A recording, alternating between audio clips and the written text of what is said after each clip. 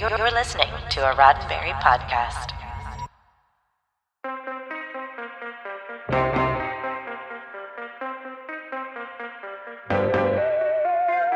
In 1982, Star Trek II: The Wrath of Khan launched the career of a young actor who would become a household name seemingly overnight. So meteoric was her rise that Star Trek lost her to her success as quickly as it found her.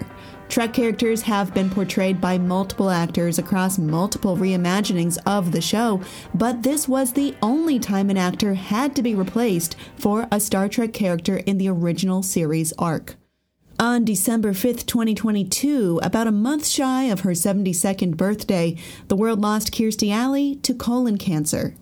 I'm Kim Horcher, and this is your Sci-Fi 5 minutes of science fiction history for January 12th. And today, we celebrate the life of the original Lieutenant Saavik, Kirstie Alley.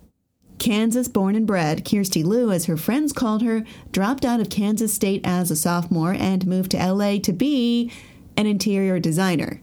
She also eased her way in front of cameras, appearing on a couple of game shows, then landing a minor role on an episode of the infamous short-lived sci-fi comedy Quark. She got good reviews for her first movie, which was director Sam Furstenberg's student film. Then she got the call that would change her life. Star Trek wanted her as a young Vulcan commander on the Enterprise. Kirstie had been a Star Trek fan since her teens. She became Lieutenant Saavik, making the role her own. She pushed for her character to have the glamour of Vivian Leigh, which is quite a reach for a Vulcan. But she got to wear her hair down and appear in a bathrobe in a turbo lift scene with Captain Kirk. She was a definite hit with fans. The day after Khan was released, Harve Bennett was green-lighted for another sequel. Of course, the immediate issue was what to do about Spock, whom they had famously just killed. By the time they worked that out, got a script, and started lining up people, Kirstie became an issue. It was initially reported that she priced herself out of the role. That's what Nimoy told the press at the time.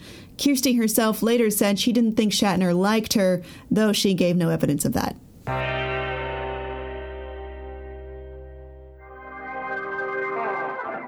The likely culprit of her exit from Star Trek is actually just Kirstie's success. Her acting and natural beauty did not go unnoticed in Hollywood. Filming for Star Trek III took place in 1983, and the movie was released in 1984.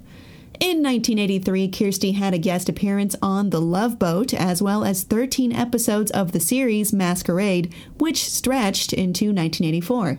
That same year, she had starring roles in 4 separate movies. She had not one, but many scheduling conflicts that would have prevented her from putting the Starfleet uniform on again in 1983.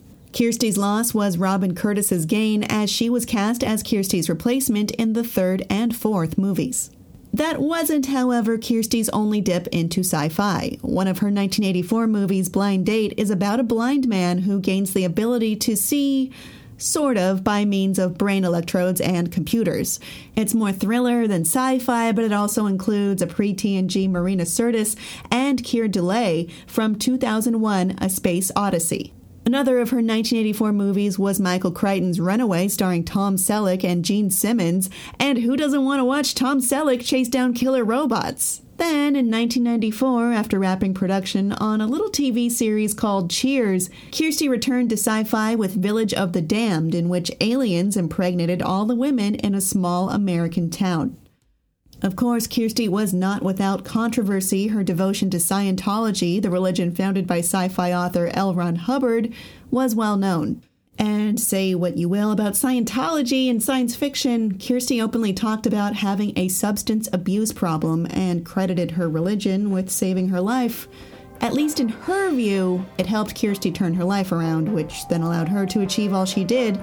So happy birthday, Kirstie Alley, wherever you are.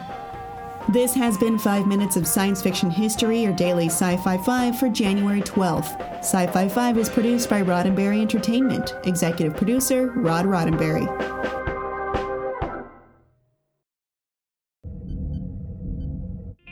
This is a Roddenberry podcast.